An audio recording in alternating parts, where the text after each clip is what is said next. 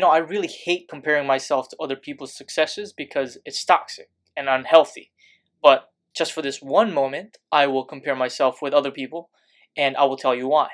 I am extremely grateful for how much I didn't have growing up because it's ultimately taught me the most important lesson in my life, and that is it's hard to be hungry when you're always fed.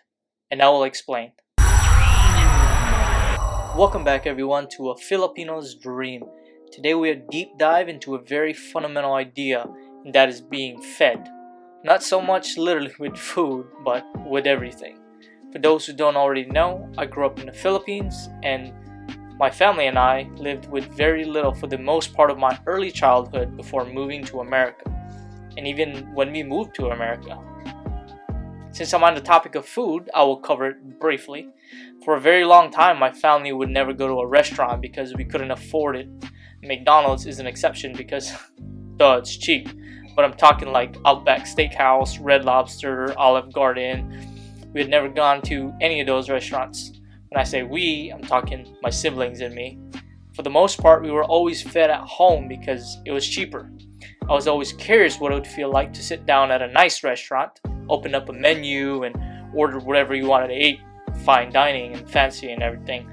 I didn't get the freedom or luxury to do that until I went to college. Well, a little bit of experience of that. I didn't say I went to a very luxurious college, but I was able to experience part of that. When I finally left home, I remember ordering at a diner for the first time in the East Coast. And I didn't know how to order my eggs. I always knew how to make my eggs. No one had ever had to make them for me. But the lack of experience made me curious, intrigued with my outside world, and wanting to discover more. I remember as a young boy who'd be left out on family trips. When I say family, I'm talking about including my extended family. My cousins, aunts, and uncles, grandparents, Sometimes there's just isn't enough space in the car for everyone to go. The family would go out and do a bunch of fun things, and I would be the only one left out. Well, my mom and dad probably stayed home or went to work, but I stayed home. I could have cried or complained or became angry, but surprisingly I didn't. I don't ever remember crying or running to my parents or anyone else and how it was unfair or whatever the reason was for my situation. In fact, I knew in those moments that I was different, that I was made different, that I belonged in a special and unique group of people, that I had a different path. I remember being home alone in those moments, and I would not waste the time or the day. I found things to do and took advantage of the opportunity of what I had instead of being negative and angry towards the world.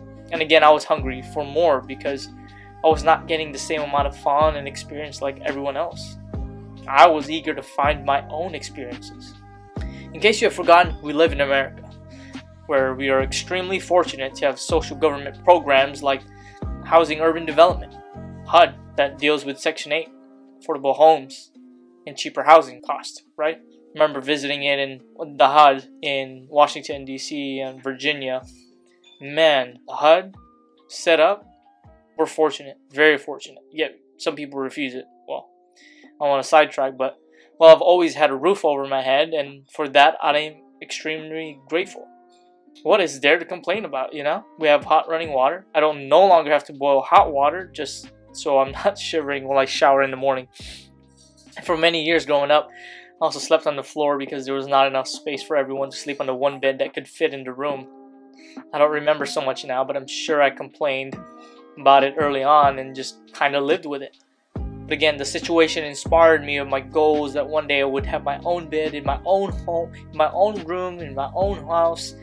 By the grace of God, I was able to achieve this dream at the age of 24. I don't know of too many 24-year-olds who are homeowners. They're probably still living at home, renting a place, or living with someone. And that's okay. There's nothing wrong with that. Everyone's in a different stage of their life. But my point is that I was hungry for this dream to become a reality. I didn't have much growing up as a young boy. In middle school, I remember wanting to dress cool and fashionable like the rest of the kids who begged their parents for more money to buy new clothes, but I didn't have the guts to ask my parents for money just so I could look cool and fit in. I even considered working part-time during the summer and school year. I tried landscaping with my uncle, but didn't really stick with it because of the demanding labor. It's a tough job. My uncles did that for many years and they're still doing it. Praise them with their hard work. I'm not as good as they are, I'm gonna be honest. Then I even considered working for this cooking factory, but they eventually turned me down because of my busy academic schedule. Quickly realized that I was better spending more time with my academics and doing well in school. And so that's what I did. I could wish that I was born in a wealthy family, but I wouldn't have had the hardships, challenges, and lessons, and would have had different experiences. I probably wouldn't have been that hungry because I would have had a lot of things growing up. I wouldn't have had eaten more food at fancy restaurants, or I would have had, I should say, would have had eaten more food at fancy restaurants, probably would have visited Disneyland by now. Nope, haven't been to Disneyland yet, or wore more fancy clothes. But deep down inside, I know that I would have been hungry for success and growth if I would have been fed all those things at an early age. Who's to say what type of wealthy parents I would have had? Maybe they would have taught me how to be frugal despite their wealth, or maybe they could have just completely spoiled me, sheltered and provided everything for me. But I'm not going to change all that. I'm always going to side on my own desire and hunger to succeed over anything that is handed to me for free. Thank you so much for tuning in. Your listening means the world to me, that you are hearing my story. Please rate this podcast, like it, follow, and share my story. Maybe someone else might need to hear it. I hope I was able to make you smile or feel encouraged through this episode. This is the truth of my story, and my goal is for the world to keep moving forward with the understanding that we are exactly where we need to be. It just takes a little perspective. God bless. See you on the next episode.